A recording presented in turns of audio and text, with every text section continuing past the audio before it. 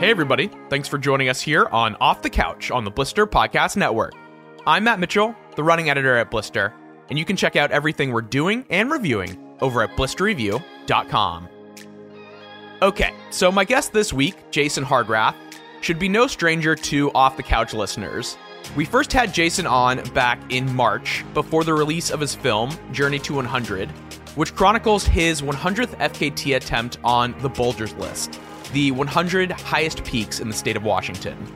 Since we last spoke, Jason spent much of his summer break from teaching, touring the film around the country. But that hasn't stopped him from continuing to set some pretty mind-blowing FKTs in the Sierra. So I had him back on the show to catch me up on how the tour's going and what he's been up to lately. Just a heads up, this conversation skips most of Jason's background, which we covered pretty extensively in our first interview with him earlier this year. So if you're interested in learning more about what makes him tick, head over to the show notes for a link to that episode. All right, and before I bring Jason on, I do want to take a quick minute and encourage you all to check out our Blister membership and all of the benefits it offers, including access to all of our flash reviews and deep dives, personalized gear recommendations to help you find the right pair of running shoes, discounts on a bunch of really sweet products we love, and a whole lot more. So check out our Blister membership via the link in the show notes. Also, if you've been enjoying the conversations I've been having on the show, please do us a favor and leave us a rating or review. Little things like that go a long way in supporting the podcast. Okay, let's get right into my conversation with Jason.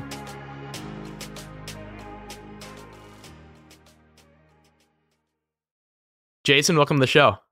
I'm excited to be back. We left off I think if I remember it, just before the release of Journey to 100. Yeah, I was back in March. Awesome. So yeah, we're kind of on the other end of that big wild storm now. That was, oh man, what a thing to go through. It's weird. It's still weird. I'm still processing it. No, I want to talk about that for sure. And I think that like we kind of dug into your background and like what made you tick and your first appearance on the show. So I think at the risk of retreading old topics, we'll probably skip most of the bio stuff today and kind of just get into the film and what you've been up to. So yeah, I think that would be a great starting point is to talk about Journey to 100, which you've spent the entire summer touring. I'm curious what the reception has been to the film and what it's been like to travel around the country. I had the privilege of seeing it in the Bay Area when you stopped by, and I think a lot of the themes in it really stuck with me and motivated me throughout my own summer adventures. So I'm excited to chat with you about it. Oh man, that puts a huge smile on my face. Yeah, getting to have that San Francisco showing and that parts of it resonated with you. The last thing I wanted it to be is just a film that came off as like some guy's brag about how cool he is and what he did in the mountains. And luckily I was able to speak well enough, and the creative team, the amazing creative team around me, was able to edit it well enough and put it together well enough that I really think it tells a message of, especially for young people, a message of empowerment, a message of that you can take aim at whatever big goals along the lines of what you love in the world and what you want to create and contribute in the world.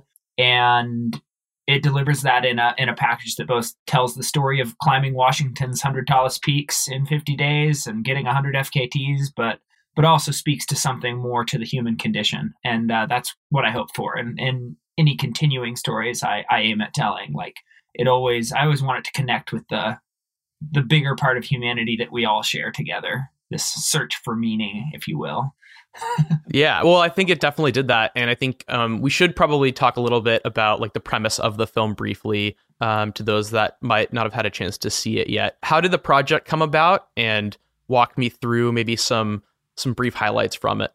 Absolutely. So, I mean, the really quick, people can tune into the previous episode if they want to go deeper into the whole journey to 100 FKTs. But the short version is, yeah, I had this car accident, and coming back from it, I started hiking and linking mountains together. And when the knee recovered, I started running between mountains and had built these technical climbing skills. And I just discovered FKTs one day when I was already out doing it like every weekend. And I'm like, I should do 100 of these.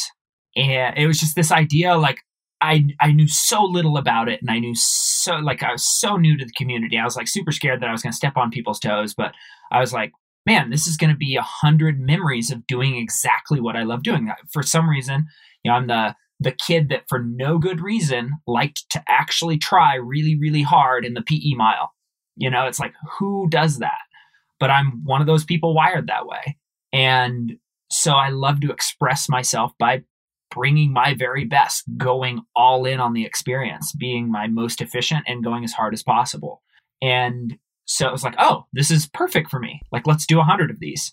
And so that set the stage for what became the title of the film, Journey to 100. And I kind of eventually started referring to it as my Journey to 100 FKTs. Obviously, much further along. It would have been really silly to call it that when I was like 10 FKTs in. But yeah, that set the premise for the film. And then when people started asking what I was going to do for number 100, I'm a school teacher. For those, again, that didn't listen to the previous episode, I really recommend people bounce back to that and give that a review. We go deep on some subjects of my car accident, and we go deep on some subjects of being a teacher and things like that. But the short version is I think like a teacher because I've been one for over a decade. And so what do you want to do on the big finale? Well, it's big final exam. Let's test everything that's been tested in every previous FKT. And that led to me choosing the Washington Bulgers list, which had never been completed in a season. If you're really generous with your definition of a trail, 4 of the peaks have a trail to the top. Most people say 2 have a trail to the top. And every other peak is bushwhacking, rock climbing, glacier travel, off-trail terrain, route finding, all of the above. And yeah, it had never been done in a single season. And so it was like bringing something new, reaching into the chaos and the unknown and bringing something new. And had the wonderful opportunity to, with the help of Athletic Brewing and the creative team that I shouted out earlier, sort of bring that whole story to bear along with my life as a teacher and what it means in the context of passing something on to young people. Yeah. And so that came together into a really rad 30-minute film, Journey to 100. So that's kind of where we left off. And I'm curious, what was the process of like touring the film like? Like, what has that been like for you? What are some kind of memorable moments from it along the way? Let's see here. The quick 30,000 foot flyover, toured in New York, Denver, Seattle, Portland, San Francisco. Obviously showed it a couple of times here in Klamath Falls where I'm a teacher. They bust students from different schools in for one of them, and then the general public for another. And then some other smaller places like Bend and a few others.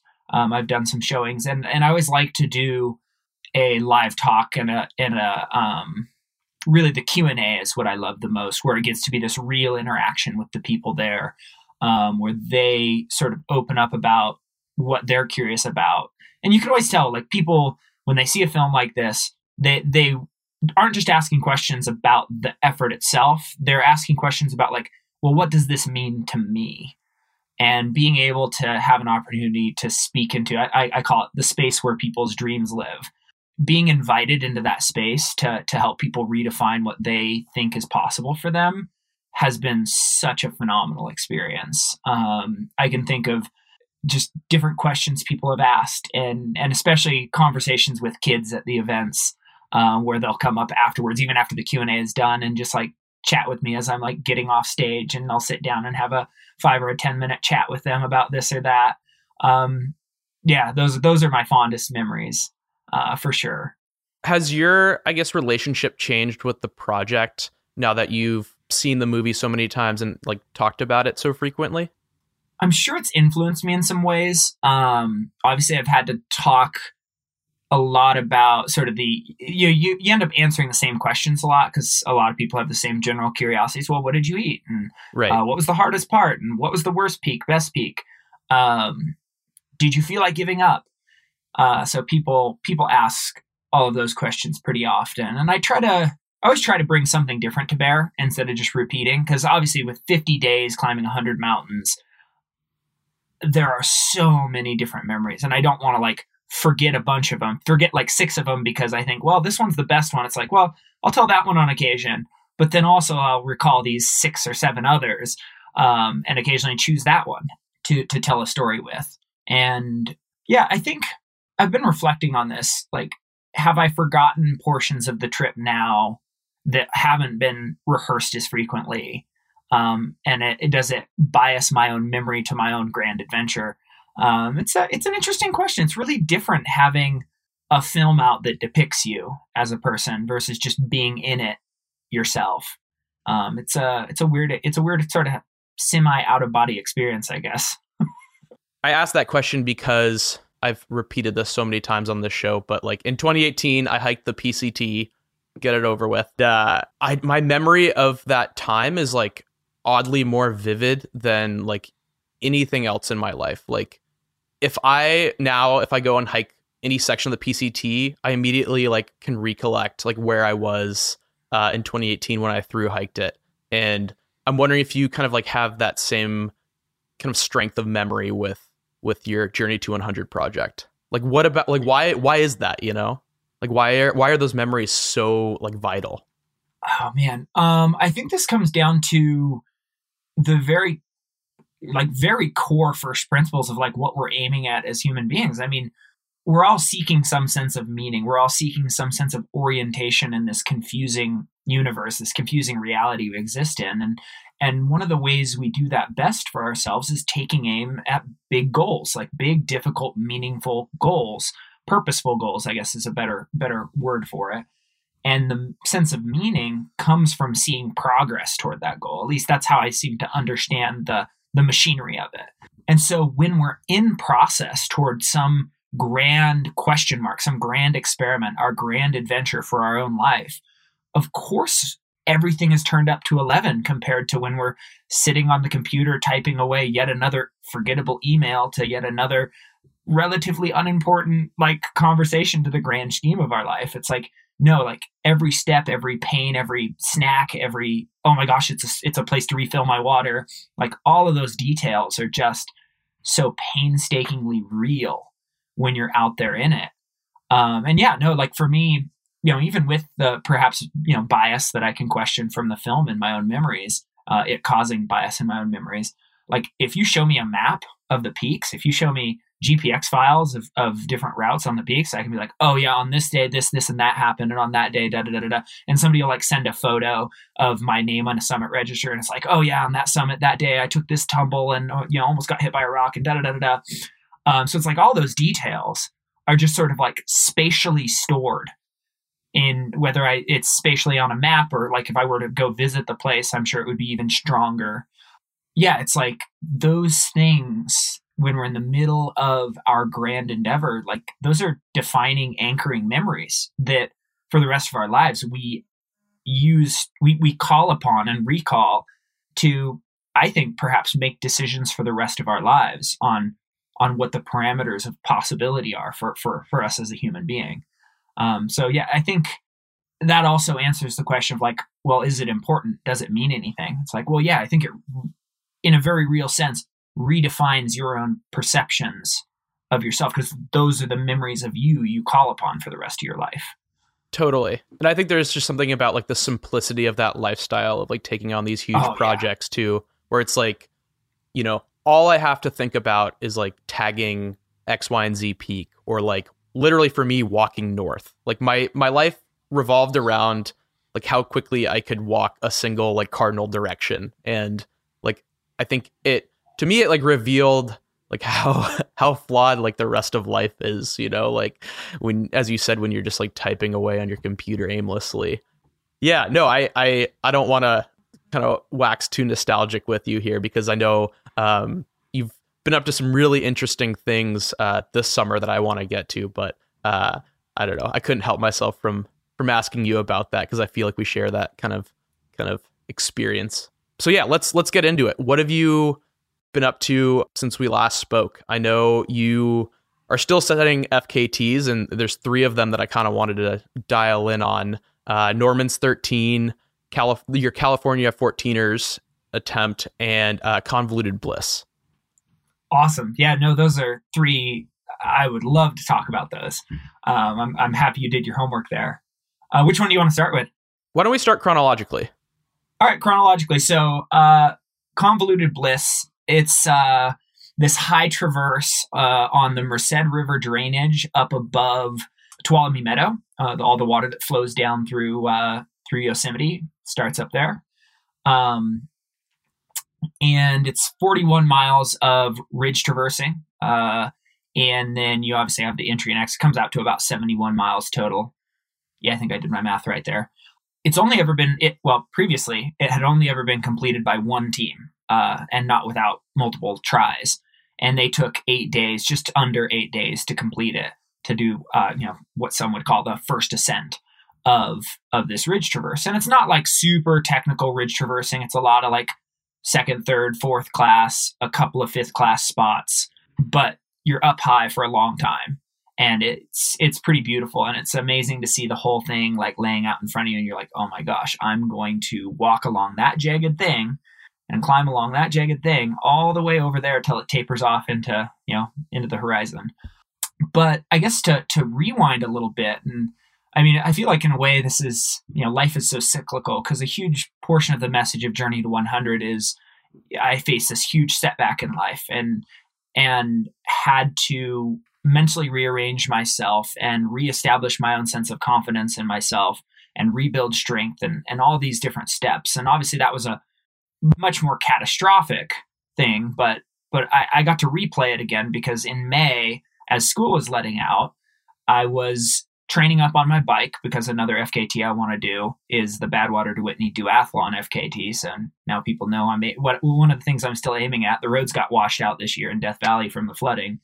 Dang it, global warming, or climate change, I guess I should say. But I was training up to get some miles for that, and also for the human-powered California 14ers. And I'm descending the side of Mount Shasta. I'm 98.5 miles in to a training ride, like literally just have to coast down the side of Mount Shasta into Shasta, and my girlfriend's going to meet me there, and we're going to like have dinner, and it's going to be like a successful training day. I mean, I felt pretty terrible for the whole ride, and I'll get more into that in a second. But out of the blue, I like lower my head to stretch my neck out. When you've been on the bike for a long time, you take that second to just like look at the ground and look back up, and 3 deer are crossing in front of me.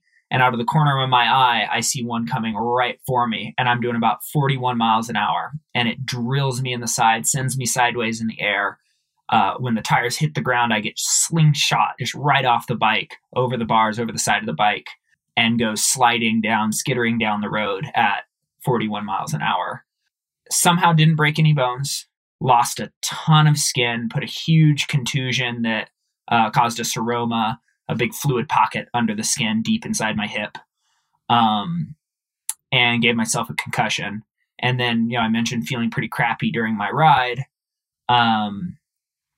Tested positive for COVID as well. Man. So COVID, concussion, deer, massive skin loss, hit by the deer. Yeah. Luckily the bike was okay, right? The real thing that matters, the bicycle somehow was fine. Still ride it now. I didn't even have to like replace bar tape or anything. It was crazy. Yeah. Somehow I saved that bike. So yeah, anyways, that really sucked. And I mean, obviously it rattled my whole concept. Like, are any of these goals I have for the summer still going to be possible? Did I just punch my ticket on my whole summer? Which as a teacher, one of the reasons, not the only reason, but one of the reasons I've chosen to be a teacher is I'm kind of this free spirit, adventure minded person. And to lose the potential to go do that for an entire summer, my biggest break, that was kind of rattling. And so fast forward back up to Convoluted Bliss, I was coming out of this shaky space. Like, can I even trust myself in the backcountry? Like, I've got some of these long COVID symptoms. I've got concussion symptoms where my motivation and mood will just like taper off suddenly. I've got this obviously this fluid in my hip still, and my skin is half scar tissue. Can I actually go into the backcountry like this? And luckily I rallied 2 guys, really strong guys. Vitaly, he's a well-known, I can't pronounce his last name, otherwise I would. And hopefully he'll listen to this and make fun of me. But he's a famous first ascensionist in the Sierra, just has put up more routes than any other human being ever. Literally has 2 or 3 guidebooks coming out. First one's out, I think, already. He says, heck yeah, I would love to do an adventure with you. And then another guy that's well known for his kind of enduro efforts in the Sierra is Ryan Tates. And so the 2 of them, I'm like, all right, guys, so I'm coming into this shaky, like we might not be going crazy hard. The goal is to try to half the time. Let's do it in 4 days or better. And like, just kind of have fun together, and like, let me be forgiving to my body if I struggle. And they're like, that's cool with us. Like, this will be rad. Let's go have some fun. So we get out there on Convoluted Bliss and we have a blast. And yeah, my fitness isn't where I want it to be. My body hurts. The motivation head game is really weird and difficult, and I don't feel like myself. But we send it in like 3 days, 12 hours, set the new FKT, have an amazing, beautiful experience out there. Vitaly on his YouTube, he put out a Convoluted Bliss film. So people, if they want to go see some of the terrain we were moving on and some of the fun we had, they can go watch that on his YouTube channel. But yeah, just a beautiful experience. You know, you could call it semi-technical ridge traversing. If someone else wants to go have a vision quest on it, we definitely think it could go under the 3-day mark pretty handily. You know, but we were out there with our own goals, so that the next person can bring their own goals to it. But yeah, that was project number one, and came away from it with exactly what I wanted. It was like, can I still do this stuff this summer? And the answer was, it's going to hurt. It's going to be way more difficult. You're not going to be as fast, but yes. And then that segues, I guess I can jump right into Norman's and the California 14ers. I have just a couple questions about Convoluted Bliss. First is, it is like, is it the same kind of technicality as like the Whirl in Utah? I feel like a lot of listeners might be more familiar with that route. That's a really great comparison. The Whirl has a lot more miles of friendlier, faster moving terrain than the 41 miles that you're up on the actual ridge. Obviously, the trail miles are pretty cruiser in and out. But it's it's a lot more committing, right? Because the Whirl, you're minutes away from an exit, right? Pretty often, where it's like, oh, it's a mile down and then I'm to the trailhead. When you step foot onto the ridge, you're 20 miles away. At the closest, you're 9 miles away. And at the furthest, you're like, I think 30 miles to hike out if you want to bail. So it's like very much the opposite experience, where you're very committed as you do this ridge traverse. But as far as like maximum difficulty, I think the hardest moves I faced on the Whirl, because I also did the Whirl same year, later this summer, maximum difficulty, pretty similar, maybe a few harder moves on Convoluted Bliss, but not much harder. They're same ballpark. Gotcha. Just a little more sustained difficulty with some sections of Convoluted Bliss. You're also at altitude. Yeah, that too. Yeah. A question about how you kind of choose your adventure partners and like what kind of vetting process you go through with that. Because I know that like that's a super important part of going out into the backcountry with people, is like knowing that you can trust them. I mean, it sounds like the two guys you went with are, very accomplished in their own right, but I'm wondering how you think about that. That's a great question. I think Simon Sinek says it a really great way when he talks about how high performing teams are chosen with the Navy SEALs, particularly he studied. You're always looking at this sort of quadrant graph. You draw the X and the Y axis and you've got the 4 quadrants. You're always looking at trust and performance. And to me, and he says the same thing, I would rather have a higher trust, lower performing person. And obviously, right, I'm choosing from people with a big resume of experience. I'm not picking like, oh yeah, you've run on a trail for 3 miles once in your life. Like, come on, let's go out into the backcountry. I'm not choosing from beginners. I'm choosing from pretty expert, pretty experienced people. But among that, I would rather have a person that doesn't have quite the same resume, that doesn't have quite the same experience, that has a high level of trust, has a personality that I can jive with and jam with, that has a headspace that says, I'm all in, and I'm like, if stuff starts to go wrong for me, I'm still going to do everything I can for the team and the vision to be seen through. Instead of like, if it starts to go sideways for me, screw the rest of you guys, I'm out. Like I look for those sorts of traits and qualities. Someone that has themselves put together well enough that they can be there for more than just themselves. And then obviously I try to be that for other people. And actually this summer, one of the cooler stories of this summer was a couple of situations where exactly that got to play out, both with a partner to me when we get into Norman's, and then if we chat a bit more about what happened on the Whirl, me for my partner in that endeavor. yeah, I think trust to me in a deep, not just like, would I trust him holding the rope, while I climb a pitch kind of trust, but like can I trust them to be a person who's in it for the right reasons the whole time through, even when we're both sleep deprived and one of us is vomiting and it sucks, which is a different kind of trust. For sure. All right, let's move into Norman's 13, because that is a project that I remember hearing like Andy talk about when he kind of came up with it a handful of years ago, and it's something that I didn't think I was going to see done. But then you come along and absolutely crush it. So why don't you set that up for us? Absolutely. Let's definitely shout out Andy first. He class act guy. Like, he thought up this cool idea. He's given it some tries himself. Obviously there's emotions with that, right? Like, you gave a thing a try and you never quite got to bring your dream project together, but yet he still manages to discover that I'm going to go for it and reaches out to me through social media and gives me kind of the like, go for it, man. Good luck. Like, hope to see you do this. So definitely a big shout out to him for just being an awesome all around guy and for thinking this project up. Definitely appreciate this contribution. I think it's every bit deserving that it early on got compared to Nolan's, the California's equivalent of Nolan's 14. It's, people ask like, oh yeah, which one's more competitive? Well, yeah, Nolan's has obviously been competed on more, but which one's harder? Absolutely Norman's, like, not even arguable. Yeah. And so it's definitely a test piece. It's a test piece that probably goes more to the mountaineer than to the runner. And obviously the person that can bring both to the table is going to do the best on it.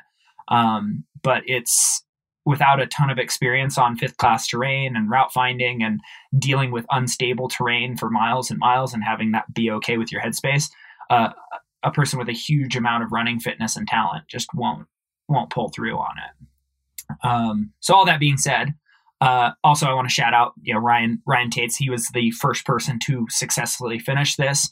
And then Matt Zupin after him managed to do it unsupported, soloing all of the terrain with no protection, which there's this really scary, sketchy 5'9" summit block move where it's kind of like no holds compression slab. I don't know how he brought himself to a place that he up climbed and down climbed that solo. But he wanted to do it in the unsupported style, carrying everything start to finish. And he managed to do that. And that's worthy of recognition as well. So that set the stage, right? Two people had done it. Ryan in a self-supported style and Matt unsupported. And so I had the privilege of having friends in the area that allowed me to take a supported approach. And originally it was going to be self-supported, but then stuff just changed where Chris Gorney, he, we want to talk about a high trust, high performance person. He's a great Red Rock scrambler. He's put up some great FKT routes and just kind of the godfather of scrambling right now in the Red Rocks area outside of Vegas. He and I had done some fun stuff there together. He's got a fun YouTube channel, Mountain High Adventures, if people want to tune into that. He decided, yeah, I'll come do it, but this feels kind of like a frontier adventure for me. Like, this is way bigger than anything I've tried to bite off before. So I might have to pull the plug, but I'd really love to give it a go. And I'm like, all right, cool, dude, like jump in. I would like to have somebody with me because of the whole body trust thing, right? Originally I wanted to do it solo, but it was like, this is the year I have to do it. And so I'm going to just change my parameters and let's go and make this happen. So he jumps in, and on day one, we had to do 6 peaks. The big 6 is what Ryan Tates likes to call them, which is the push from Langley through Muir and Whitney, over Russell, and then also getting Williamson and Tyndall. So 6 14ers in one day with like 36 miles of mostly off trail, loose talus walking terrain. So just this heinous day. He got to the bottom of Williamson and he's like, dude, I don't know if I can do this. Like, maybe I can finish this with you today, but there's no way I'm going to go tomorrow. And quite frankly, I'd rather support you and pace you through the 45 miles of JMT running, John Muir Trail running tomorrow, and make sure you get through to the final 7 peaks. And like, I'd rather do that. And right, you want to talk about like a trust person, like a person that can be in the middle of suffering And in the middle of dealing with the emotions of needing to drop out of something and say, yeah, but I'm not just going to bail out the next trailhead. I'm going to stay the night up here, sleep on the ground in a minimal sleeping bag and shiver bivvy, and then run a 50 miler with you tomorrow. So just an amazing guy, phenomenal. Like can't shout him out enough. So yeah, I do the next two, right? So then I have to pull my own head back in and be like, all right, I'm now climbing solo as it's starting to get dark. And so climb Williamson, pretty quick, pretty flowy, felt good. And then full on darkness sets in and it's like, whew, I'm hurting, that headspace thing that I mentioned where my mood changes a lot faster than usual because of whether it's the long COVID symptoms or the concussion symptoms, like both of those kind of are similar. So I don't know which it is.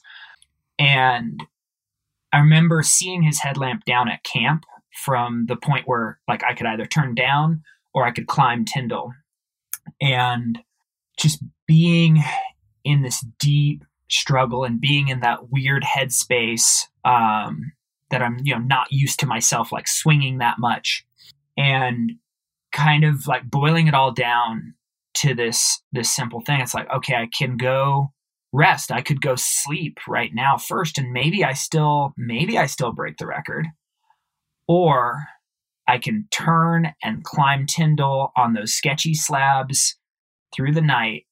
And, originally when I did my planning and when I wasn't injured, I was like, oh, that'll be a 20-hour push and I'll get plenty of sleep and like just start on like the next 24-hour cycle. But I'm standing at the base of this thing at like 22 hours, 10 minutes. So it's like, I'm already way past that time mark. It's like, there goes my sleep window. Like I'm just going to climb this thing, go down, take a quick nap, and then go right back to suffering. It's like, so I'm in the face of that, right? Like that decision, like this is a decision to just not really sleep tonight. And the mantra that popped into my head is keep the dream alive. That was what I did. I was like, let's keep the dream alive. And so climbed Tyndall in the dark through the night, like struggled, but got her done, came down, laid down, took a short nap, made a quick dehydrated meal, peak refuel. And yeah, woke up the next day and he was there to help pace me through 43 miles of JMT trail running over 3 different passes. And then again, laid down, took a really quick nap. Nathan Longhurst, who, did you guys had him on for the Travis SPS on. list? Had Travis on. Yeah. What they pulled off was so amazing. Yeah. I do want to talk to Nathan at some point. I think we had a little scheduling snafu because I think he was like on top of a mountain. Like when that sounds just like Nathan. He's so difficult to actually get out of the backcountry and lock down for any kind of storytelling. Yeah. So anyways, Nathan had just finished his push, the first ever push of the SPS list. Travis hadn't finished yet because Travis wasn't able to ski as well as Nathan. So Nathan skied a bunch of classic lines to start in the year and got an earlier start, and so therefore finished earlier, but then Travis beat his time by running the same peaks that he skied. Kind of a cool story for people that don't know about it. Go look up SPS2022.com. I love that I get to work with those two athletes. Kind of mentored Nathan through the Bulgers project. He became the youngest finisher of that list, and then went on to carry that same process into the SPS list. And Travis got to hop on and be along for the ride. So anyways, yeah, to bring it back in, Nathan had just finished, and what he had finished on was the final traverse that I needed to do, the Palisades Traverse, which is a ton of 5th class terrain to climb, both Middle Palisade and then the entire, what's kind of often referred to as the Palisade Traverse, which is from Sill to Thunderbolt, that has a ton of 5th class full on terrain in it. And it was like, oh, what the perfect person to have jump in and go with me through that is the person who just did it really efficiently at the end of their SPS project. And he, like I said, he's so easy to convince to go into the mountains and so hard to convince to do anything else, that he's like, heck yeah, I'll do that. So met with him, and then we had to get one peak out of the way in the middle of the night again. And right, part of how I bargained with myself the first night to climb Tyndall was like, okay, it went bad today, but tomorrow I'll get to sleep a little bit. And instead, the trail miles on the JMT, like my body just was struggling because the hip was swollen, all this different stuff going on, the headspace thing, the long COVID symptoms. Like I'm not sure what it was, but I could not move fast. So it's just like, cool, I'm going to power hike just nonstop and jog when I can. And so just marched most of the day.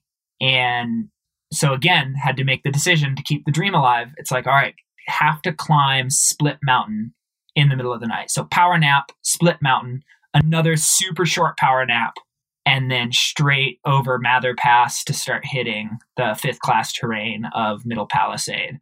And, Nathan was a super strong partner and like kept the pace kind of even. Obviously I'm thrashed at this point. I have a lot of different issues going on.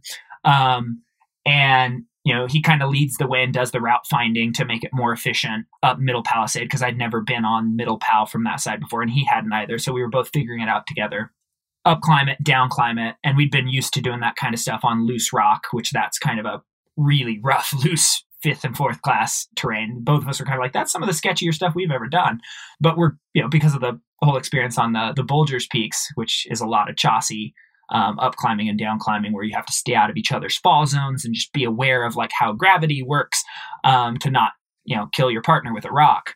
So we did well with that. And then the mantra, as we're coming across to do the final, there's one final big climb to get up to Sill, because you drop a bunch of elevation and then have to gain it back to get up to Sill. All these are 14ers, so you're playing between 10,000 feet and 14,000 feet, so you never really go low, but it's nice to be down at that. It feels like it's low. But then I have this big almost 4,000 foot climb one more time to get up to Sill, and so it's like, all right, I just can't pop, I can't burn any matches yet. Super conservative. And I could see Nathan was starting to get worried, because the whole premise of why I couldn't sleep the second night is I couldn't mess up the window to climb the most dangerous terrain, the 5th class terrain from Sill to Thunderbolt in the dark. And there's 2 parts to that. I know I can push through one night on technical terrain, no problem. And into the second night, like, I still can do okay. I can still trust myself. But I know from experience on my previous FKTs that going into the third night, I get really sketchy really fast, like not trustworthy on 5th class terrain. Like, sure, I'll be in the backcountry still on like fairly flat ground, or like, Tallahassee 2nd class. But I knew I could not allow myself to be on that. Nathan knew it too. He does even worse with sleep deprivation than I do. And so I could see he's getting worried, and I'm like, nope, can't go yet. Just kind of like this gut feeling, just from years of experience, I think, just kind of like speaking to me, like, nope, just don't burn any matches yet. So we tagged the top of Sill, and he's like, oh man, we've only got like 3 hours of daylight left, and Travis and I did this in like 3 hours, but there's no way we're going to go that fast, because we were dialed. And the thinking in my brain just flipped like a switch. It's like, mantra's now not going to die up here. And like all of those reserves and like, anything that normally would be saved for like a finishing kick in the final miles, it's like, no, we're burning all those matches right now to be off the technical terrain before dark. And so I just take off on this like 4th class scrambling, and suddenly he's like, dude, if you need to drop me, like, well, I don't know where this came from. Like, I'm struggling. I'm like, no, it's fine. I'll ease up in a second when the terrain goes to 5th class instead of 4th class. Just keep hanging on. And we just go for it. Just go for broke. And in sections where it's like route findy, he leads the way because he remembers it. And then in sections that aren't, I'm just like romping on the throttle, just all in, like fully committed to cross this traverse as fast as possible. And get the summit of Polymonium, do this epic hand-over-hand rappel in nearly empty space, down that, climb this Razor Ridge across to get to North Pal, and then Starlight, and finish up. And we knew we're like, time is waning. The clock, like, sun's kind of dipping. It's like, as long as we can be off the down climb of Starlight and to the bottom, because that's the one where it's like, it's really route finding. And if you get a little bit off, it's like suddenly really hard 5th class climbing instead of like, oh, no big deal. And right as the sky is going dark, we get to that col.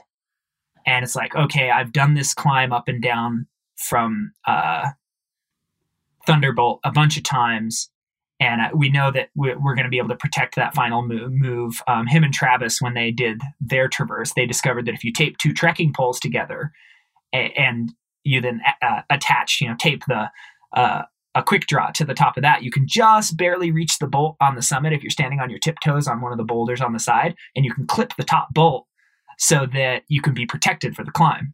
And so we did just that. We clipped the top bolt and we made the climb and tagged the summit. And then we start down the final like chassis chute. There's a few more 4th, 5th class moves. But we start down the chute, and like, it's still pretty dangerous. Like, got to be tuned in to not send rockfall and not take a spill. But man, as soon as we stepped out of that gully descent into flat ground, and it was still boulder hoppy and like had to be navigated, my brain just goes full mush. Like, I hardly know what my name is. I'm like, Nathan, dude, you're on point. Like, take the navigation. I'm just going to trust you for this part. Let's go. Cause I'm sideways right now. He's like, okay, man, let's go. And it was, how time can just flip into a slow motion where, minutes are an eternity. It's like, if somehow it was that times 2, it was like 2 eternities for every minute. And I swear we were out there for years doing that final 6-mile hike out. Just years and decades, even whole lifetimes were spent getting out to that South Lake trailhead. And we do it and we exit. And then the part that gets interesting is, again, I'm posed with the question of, do I keep the dream alive? Because the second half of this story is that way back when Ryan Taitz first finished the Norman's 13, I discovered that his splits on foot were just a little bit shy of his splits, because he also held the human-powered California 14ers. It was just like a couple hours shy. So I knew if I beat his record time by enough, I was ahead for the California 14ers by bike or human-powered, which on foot still meets the rules of being harder than doing a bike. So it's like, if I have a bike waiting at South Lake when I finish this south to north push of Norman's, I can break 2 records in one push by just getting on the bike after crushing Norman's and biking to White Mountain and the 400 plus miles up to Shasta to tag the 2 final 14ers of California. And so, after this just eternity, this lifetime of trying to cover 6 miles to get out to the van, it's like, all right, take a short nap, get on the bike, keep the dream alive. And that's what I did. Set an alarm just after sunrise and get on the bike to the base of White Mountain, climbed it through the night of the next night, ended up taking a nap midday because it got super hot. Like, it was like 100 plus degrees. So it's like, okay, I'll sleep in the day for a bit and then just climb all night again, because my sleep schedule is obviously all screwed up at this point. So why not just mess it up more?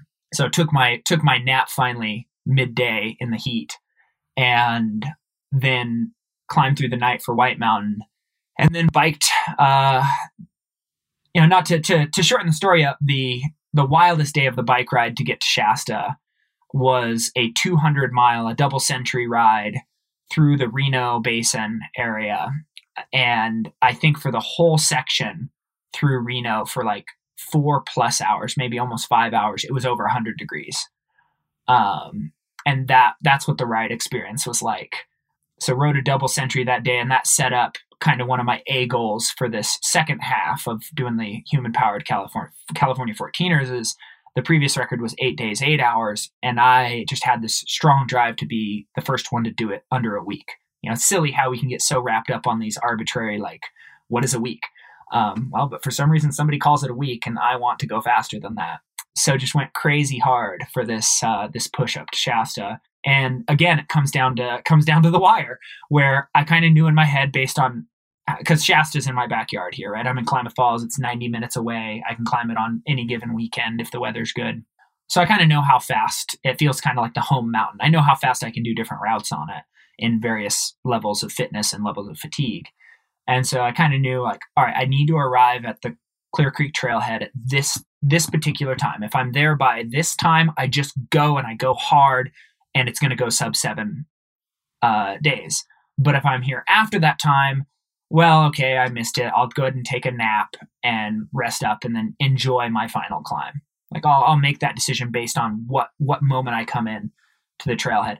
And I'm just on the wire for the whole bike ride, and ended up getting this slow leak flat. And we were doing like NASCAR because when Chris dropped out, when he quit after his second day of doing the JMT push with me, he accidentally took all the bike kit with him because he works at a bike shop, is one of his jobs. And so he's like, oh, I'll bring all the bike stuff. Don't worry about it. But then he left with it. So I have no replacement like spares with me because it was like, okay, he's covering that. So we're just doing this like NASCAR thing where it's like I ride 5 miles hard and stop, and we just pump the tire back up as fast as we can, break the nozzle off of it, and just go again. And so I'm doing like intervals for like 45 miles. And just on the wire the whole time. Finally, a friend like brings a different tube, and I swap it real fast, and I'm able to start riding again. And grind up the dirt road climb, switched bikes and climbed up the dirt road climb, and arrived at the trailhead like 10 minutes ahead of, I think it was 6 o'clock was my cutoff. And it was like 5:45 or something. And I was like, okay, got to transition fast, like time to go.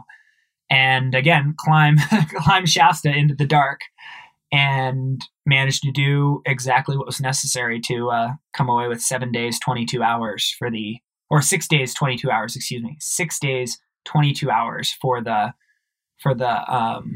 California 14ers push. So yeah, this wild week-long journey of doing everything I love to do, but volume kind of dialed to 11 because I'm definitely not at 100%. That's, yeah, absolutely insane. Just like hearing you tell that story, it's so easy to imagine. And you were just on like a tri-bike or something like that? I was on a Canyon Aero Road. So kind of that hybrid where it's still a road bike, but pretty aerodynamic geometry. Yeah, it's been a bike that's treated me well. Any fun hallucinations? Oh, yeah. I almost forgot. So rewind to when we were in the Eternity to do the 6 miles to get out of the Palisade Traverse. I didn't even pick up on it at first, but I kept seeing, and I've done that section enough to know they're not there. Like I've been up and down to do the Palisades enough. But as I'm coming down, I start seeing like symbols and markings, and it's like, oh, that's nice that there's directions on the rock. And then it's like, oh, that one doesn't make much sense, but that's cool that somebody put something there. And then I start realizing I'm seeing like these alien languages in boxes on rocks, whether they're on the ground and I'm stepping over them or on a boulder I'm walking past. I'm like, none of those are there. I've been seeing these for hours and none of them have been there. So that was the only extent of it. And it didn't go away after I noticed it either. It's like, even as I'm like cognitively like aware processing this, it's like I see another one and I go, come on, brain, I know that's not there. Like I'm telling you it's not there. So yeah, it was pretty interesting. It was pretty intense. So when you approach like a big project like this that is like mainly off trail, what kind of like GPS software and like tools like that do you use? And like how much time do you spend going over the route, kind of doing reps in your mind? So, oh boy, lots of reps. So I'll usually start by looking at any available GPX data that I can plot onto, say, CalTopo or Onyx backcountry map, something like that. And I'll just like load a bunch of files to see how different people do things. In this case, there's neither of the previous record holders kept a GPX file of the whole push. So there was no access to just like a clean line start to finish, which I kind of liked. I like having to put it together. And then I'll read reports of any of the cruxes that are relevant to my skill set. Obviously, I'd done the Palisade Traverse, but I had to be pretty well read on that, climbing that west side of Middle Pal. Not a lot of people climb it because the easier route is easier to access from the east side, and it's also an easier route. So there's very little information. I think it's called the Farquhar Death Chute. Well, it's called the Farquhar Chute, but people call it the Death Chute because of the loose 4th and 5th class. So did quite a bit of looking into that one because it's like, all right, that's kind of the unknown that could actually stop me. Because both Matt and Ryan talked about getting up the wrong chimney and like having to backtrack and eventually having to find their way, but losing time. I was like, all right, that could really tie me up. That's something I need to try to pay attention to. So I'll kind of go principal hazards next, if you will. I'll get kind of the rough lay of the land, the zoomed out, like what does the whole flow look like? How much terrain can roughly be covered in a given day? what have previous people done in a given day, and then I'll based on kind of how efforts I've done and efforts they've done and how that speed compares. I'll be like, all right, I can do that, or I can do more than that, or I can do less than that. But the way I can make up time is being more efficient here or there. So I'll do all those and kind of get the 30,000 foot flyover. Then I go to principal hazards. And that's, researching on Mountain Project. That's researching on Summit Post. That's researching on just like any place that, maybe it's on their private blog. Just reading the data. Boom, boom, boom. And then once I have that, I'll create, in a situation where there's no given GPS line, I'll create my own best guess line. And then I'll load that onto my Coros, and I'll overlay that within the map on, say, CalTopo, that has all the other lines that people have actually climbed. So I can kind of see, okay, this could be it, that could be it, this could be it, or it goes a bunch of ways. And my theoretical line all on the same map there, but then I'll have just the one line on my Coros Vertex 2, so that unless I'm really confused because something isn't lining up how it should, I can just quickly reference the watch without stopping to pull anything out. Because obviously with the terrain I'm on a trail, you can kind of like pull a phone out and look at your phone on the trail at risk of tripping, but usually you get away with it. But when every single boulder you step on is moving or rolling, you can't really stare at a phone, but you can glance at your watch really fast. So definitely makes a huge difference having a watch that has navigation capabilities. And then that gives me a degree of duplication. And then I just kind of like have memorized the CalTopos enough that if both devices failed, I would also know my exits well enough and what those points look like and what would signify that I was at the correct point in the general cardinal directions and what those directions would be, to be able to go, oh, well, everything has failed anyways. I'll just walk to Shepherd Pass and there's a trail, and I just take the right-hand turn and walk out going downhill and east. And so I'll just kind of have it that way. It would be my general setup for how I come to understand a route. And then, that depending on the complexity of the route can be a really big process. With like the Bulgers, it involved hours of phone calls with mountaineers who knew about what link ups were efficient and what weren't, because there were just so many different ways people had done things. Yeah, with this one, that's about how it worked. Yeah, I mean, it's so valuable having a watch like that. And I think now watch technology has advanced so much that like you can do that entire effort on like a single charge, which is nice. Yeah, no, the Vertex 2s, I mean, not to go too much off about how much I love it, but to go off about how much I love it, like an FKT is only verified by the photos you take and having a quality GPS track that shows you actually covered the terrain in question. And it used to be so annoying when I had lesser devices, to always have to try to carry an extra battery pack. And then it's like, oh, now the charge cord's not working right because I tweaked it. So I'm like sitting there like holding it in a weird way, like wasting time trying to charge it. And with the Vertex 2, it's like 140 hours of battery life. I could do a week-long effort and not worry about bringing anything else along. It's pretty sweet. It's an awesome time to be playing in this sport for sure. Yeah. Another gear-related question for you. I'm always kind of on the lookout for like the perfect Sierra shoe, and I'm curious what shoe you wore this summer. So for both pushes, I used a little known. They're growing fast, but a little known Canadian brand called Nordarun. Yep. They make a shoe with a Dyneema upper, and it's like biosourced and like they really care about sustainability and they care about durability, and I kind of have gotten to a point where I've been around the block enough and I've been on enough FKTs, obviously having done over 100 now and not on easy trails. I've used other brands. I can think of like one pair that in 13 miles on the Oregon's 5 Highest, the first 13 miles across the Three Sisters Traverse, I took a pair of shoes fresh out of the box, and in 13 miles had ripped the sole except for like the toe portion. So luckily I could still get out without being barefoot on the ground, but ripped the entire heel section of the foam completely off the shoe. So it's like 13 miles and now I have garbage. Right. And with the Nordas, so far I haven't been able to destroy a single pair, haven't been able to put a hole in an upper. it's like, I was skeptical at first, like, will it really be that much better?